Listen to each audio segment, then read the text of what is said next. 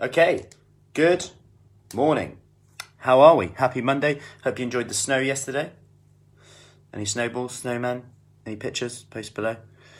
Got a bit of sledging in actually, which was amazing. Kids absolutely loved it. And speaking of kids, leftovers, believe it now. Happened last lockdown actually. Just got into the habit of essentially, if they left a bit, forgive me, like, I'll just have a bit of that. I let them kind of have free reign of what they want, as long as, we can make our lives easier as parents by making sure the foods that are easy to grab are generally nutritious foods, whether that's fruit, vegetables, yogurts, little cheeses, something like that. Just so that, they have that independence, they can help themselves, and that's generally what we do. However, they're very in tune with their hunger, and we often ruin that by saying, no, you have to eat at this time, you have to eat all this food. Anyway, more on that another day. It's more about the picking and the snacking, but there can be times where, they'll eat a bit of an apple, a bit of a peach, and then I'm like, a bit of a peach, a bit of an apple, that's all good, but I wouldn't have eaten it normally.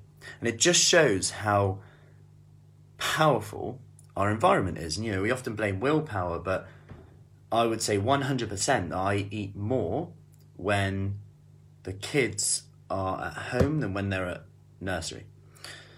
100%. They just seems like they eat all day, and every time there's food around, there's an opportunity to eat.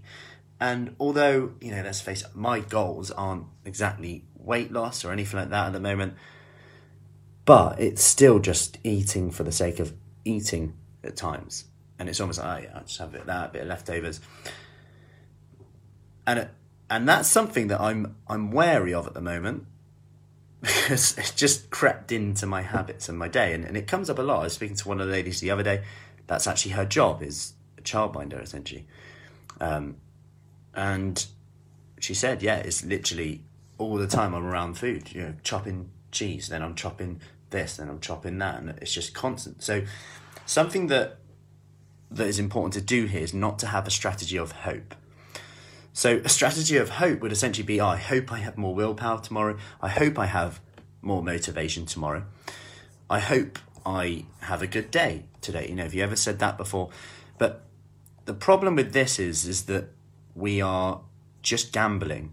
And we're essentially, if you think about it, putting our energy levels, our potentially to some people wrongly, in my opinion, self-worth, the amount we beat ourselves up for not following through with things that we said we would do.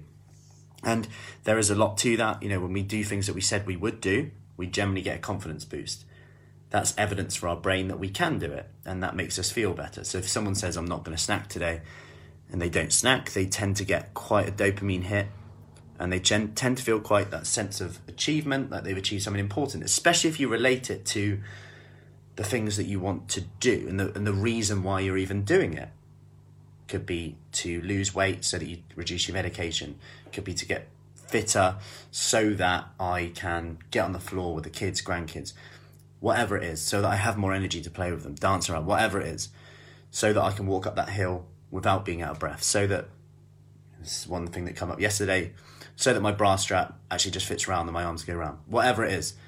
These are just things that come up. And going back to the hope versus strategy, if you think about things like people say things like, I should have exercised for longer today, and people can perceive that as failure, or people can perceive that as, what's the lesson, what do I need to do, what's the strategy to overcome that? And here's what I mean.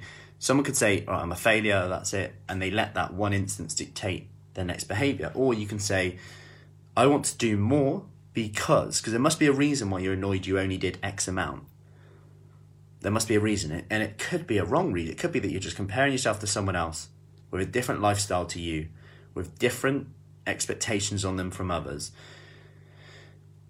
So when you were just asked the question, okay, I want to do more because this, and this, those reasons that are really important to you. What's the so that? I want to exercise so that I, whatever the reason is important for you, it has to be your reason, not my reason. I can't put words in your mouth.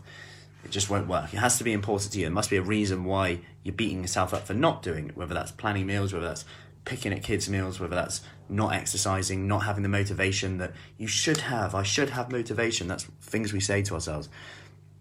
So we've got to turn that into a strategy, okay? So we can turn that by saying, I will do insert exercise that you'll do on this date, insert the date and time. That's the difference. Write that down. That's a strategy, whereas the other one is just like, oh, I hope I'm good. I hope I have more motivation. And when you actually look back at this stuff, if you actually look back at it, and I bring this up a bit because one of the ladies, Janine, yesterday, she said, I shared her post actually, I've lost 4 pounds. I still find some of the exercises leave my joints aching. My muscles have recovered. I'm still doing 3 1-minute workouts a day. And it's a nice reminder that you don't have to be perfect to progress. And the truth is, we're always going to have an element of problems. And you can see these as blessings, as curses, or challenges. It depends what way you look at it. And you'll always reach new problems, curses, and challenges depending on how you frame it, even when you progress. So when you progress, the next one is, okay, how can I do more? Well, how can I do more? What can I do for this muscle? I now want to tone up here. I've lost this, but I want to do this. The next challenge might be like, I used to be really motivated. Now I'm not so motivated, but I'm still doing it. Your next challenge could be, oh, they're over there. They seem really motivated.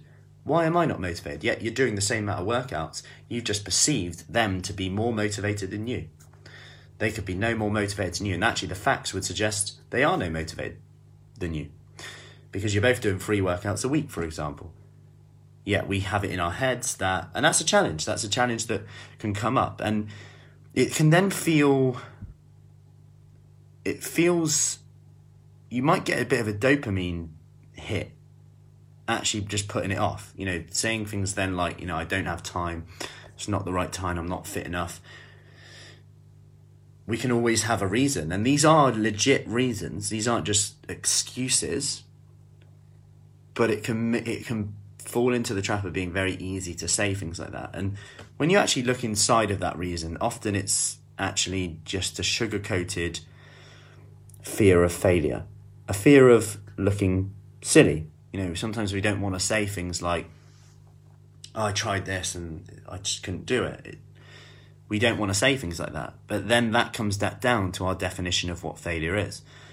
The people who get the best results pretty much fail the most times. They have the most weeks where they don't lose weight. They have the most weeks where they maybe put on a pound. They have the most weeks where they feel demotivated. But they're aware of it. They ask why. They question it. And that's the difference. They don't they don't dwell on it for long enough for it to impact them. They expect it. It's not going to be easy, but the alternative isn't easy either. The alternative isn't easy either. Staying the same isn't easy either. Otherwise, we wouldn't even be having this conversation. So, I hope that helps. Any questions, as always, do let me know. If you want to come on to our 6-week kickstart, send me a message. I'll get you the details on that. We have 4 ladies starting today. So, super excited about that. We are now off to Pilates, 6:30. Then we have Box and Bums at 7:15. Then we have Back to Basics with Julie at 8. Then 9:30 stretch. 12:15 lunchtime session. Then we have cardio bar, 6:15 p.m. and yoga, 7 p.m. and then meditation to finish the day. That is a lineup for today. So it just gives you the chance to come in live workouts when suits you. Hope that helps. Any questions, as always, do let me know and make it a great day. See you soon.